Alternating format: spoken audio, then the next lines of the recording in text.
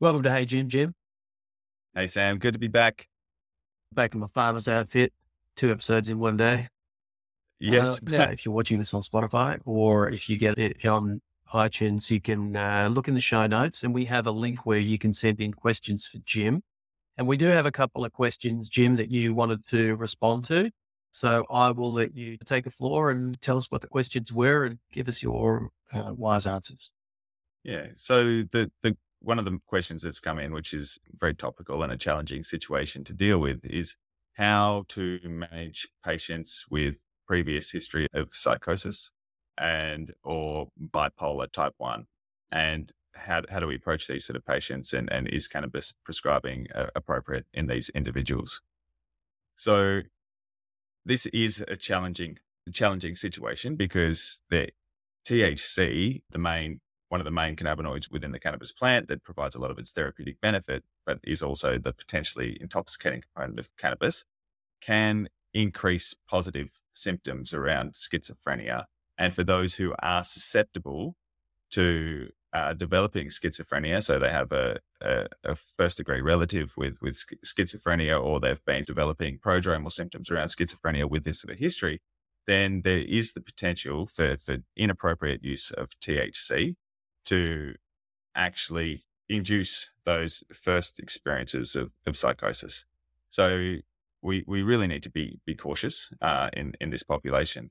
But this does not mean that using THC at a population level actually is causal for developing schizophrenia. So it would only happen in those who are highly susceptible to developing schizophrenia, or who have had a past psychotic episode where THC is likely going to induce those sort of changes. You go, Sam. You were going to ask a poignant question. Get me back on track.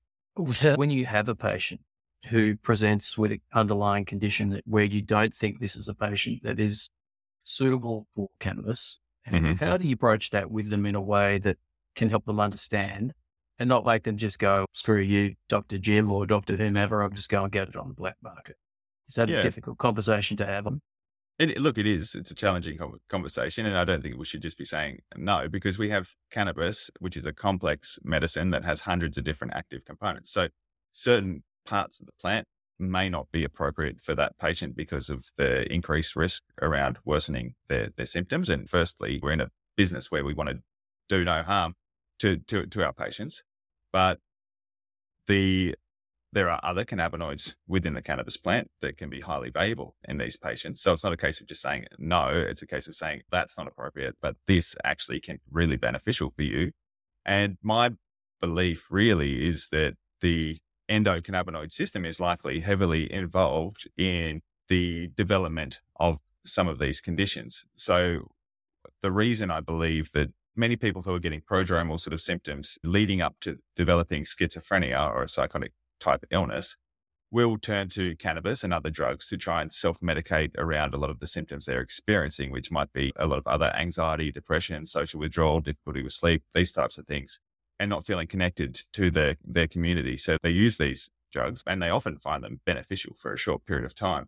But like with everything around some of these, what have been illicit but potentially powerful medications, is that the more you use doesn't make them more effective. I think probably what happens with a lot of these individuals is that they are finding cannabis beneficial for certain elements of their condition, and therefore they use more of it without any appropriate guidance. And they're dysregulating their already vulnerable endocannabinoid system. And that's likely what triggers these psychotic episodes or the development in that sort of predisposed individual. So I always take it back to the endocannabinoid system, like I do with everything with cannabis. It's in this individual is what we're doing, supporting and upregulating and tonifying their body's own internal regulatory mechanisms. And if the answer is yes, then I think you're going on the right track. If the answer is probably not, then, got to really consider what you're doing. So THC, because of its direct stimulation of these cannabinoid receptors, there may be a case as evidence develops that microdosing very small amounts of THC in these susceptible individuals may actually be beneficial. But in this case, what we do know is that overuse or misuse of THC can lead to a worsening of outcomes. So we probably really need to be super cautious if we're going to be employing medicines containing in this population.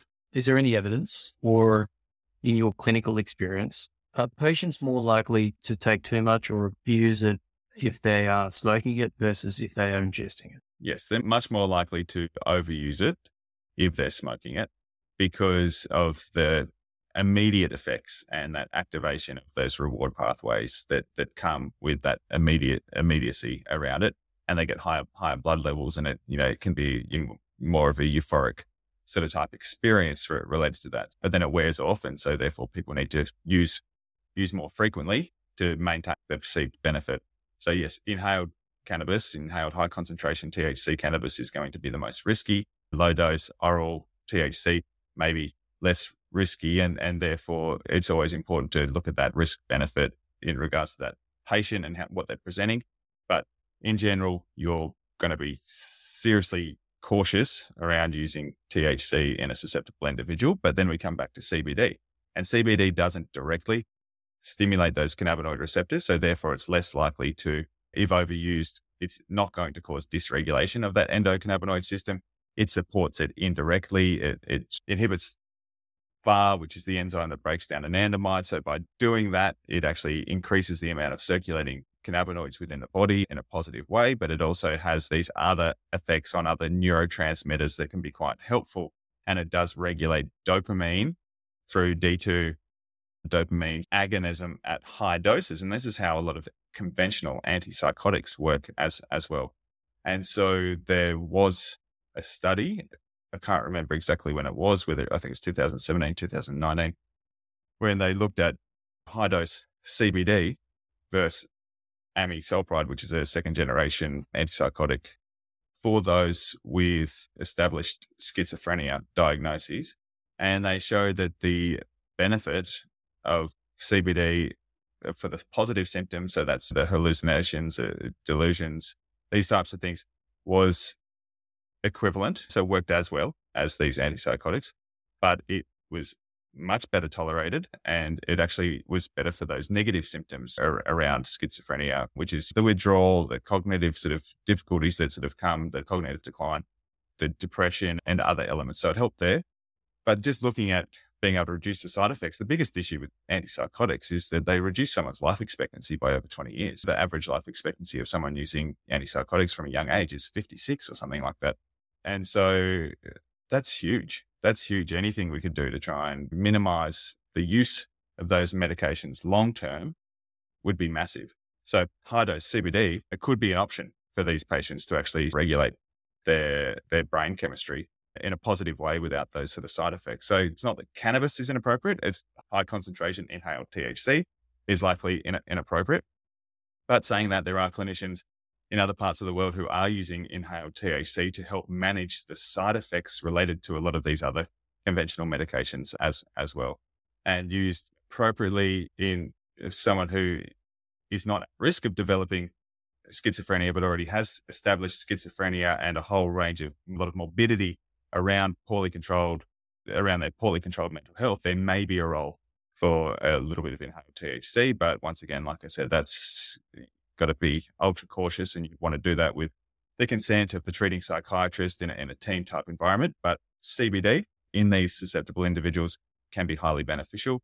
And there's likely a range of other non-intoxicating cannabinoids that would likely be beneficial in these individuals as well. So we've spoken specifically there around schiz and things like schizoaffective disorder and other sort of psychotic illnesses. Bipolar is a slightly different, is a different beast. They're different conditions. And there's different levels of bipolar 2 versus bipolar 1. Bipolar 2 is where someone doesn't become floridly manic and doesn't lead to those ultra grandiose thoughts and delusions of grandeur and breaks from reality. Whereas bipolar 2 is they still get elevated symptoms and elevated mood without that the more significant sort of effects of mania, but they're both at risk of getting depression and cyclic sort of episodes of quite deep depression. One problem with using THC, once again, in those with bipolar, is it can lead to inappropriate use of THC, can lead to more rapid cycling of these episodes, so more rapid cycling of mania. and it can lead to less medication compliance of their conventional medications because they feel like they don't need it, and therefore they get more likely to have manic episodes because of that. If you're using THC in a targeted way to, say, regulate someone's sleep, and you're using low and appropriate doses to help someone get good quality restorative sleep, then that is likely going to be of benefit, because a lot of these more manic episodes will come on when someone's sleep patterns become dysregulated, they're not getting any rest, and it has this sequential sort of snowballing effect.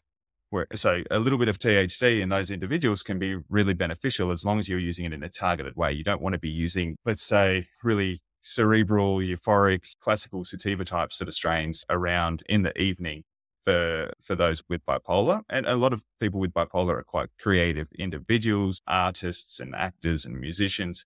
And so they like those effects related to cannabis because it helps them in their creative pursuits. It will make them more likely to have worsening of their mental health. But once again, all of those other non-intoxicating cannabinoids that aren't THC are likely going to be really beneficial and really useful in this population. So it's not that cannabis is inappropriate, it's that inappropriate use of THC in the wrong setting is likely going to make things worse. But you don't have to say no. You just say, this is how we're going to use it. It's going to be very specific. It's going to be very targeted. We're going to have intention around our use. We're going to be looking at functional goals. We need to safety net. We need to make sure that we have the support of the rest of the treating team. And we could do regular reviews and follow-ups. And if things are going in the wrong direction, then we obviously look at what we're doing and change. Are you saying that some CBD flower for inhalation with some microdosing of THC as an ingestion potentially is a way to go, or is it just very much patient to patient and look, it's working with their treating psychiatrist to come up with something? It's got to be patient to patient, but THC for me is a standout in the cannabinoids for regulating sort of sleep. Appropriate use of THC. Inappropriate use of THC can disrupt sleep patterns and make sleep worse. Appropriate use of THC, where you start at a subtherapeutic dose and slowly increase it to a point where you get a good night's sleep and you wake up refreshed. That's important. That would be an appropriate time to use THC in some of these individuals where it's specific, it's targeted. You use the lowest effective dose to achieve those sort of symptoms. You're not disrupting the whole internal regulatory system. If they have some other, what we need to consider as well with these patients is that they're unlikely to just have, they're not a person with schizophrenia or a person with bipolar. They are a person that has complex needs, complex issues. They often are going to have a whole range of other conditions as well. And sometimes medicine containing THC will be the most appropriate option for these other debilitating symptoms that they might have. And so this is where it's, I think, really difficult to work in the black and white. It's not reality. We need to be looking at everything in this. There's a time and a place for everything, and it always needs to go through that sort of lens of the endocannabinoid system. Are we supporting it? Are we helping it? And look at that risk benefit. If there's a slight risk of a mania or psychotic sort of episode, but with appropriate safety netting, but the benefits potentially massive in regards to improving pain, quality of life, and a whole range of other things, then you've got to make that call with the patient in front of you with their complete understanding and informed consent around that, and the safety netting with their other clinicians. And these patients will often come, I'm assuming, with a psychiatrist or a treating psychologist. And so would you, in all instances, be informing them of what you're prescribing these patients? Yeah, look, that's the most appropriate thing to do in these cases, but it's not always the case that they're coming in with, after informing their psychologist or psychiatrist. A lot of these patients are self-medicating and finding benefit from it against the advice of their psychiatrist. They're using it anyway, and they're finding benefit from it, and they're wanting to find a way to use it medicinally and legally. And so we need to take into account those patient experiences, but we need to make sure that we are the ones who are making sure that the use of cannabis is done appropriately in an appropriate way for these individuals. Sounds a little complex, to be honest. It is very complex.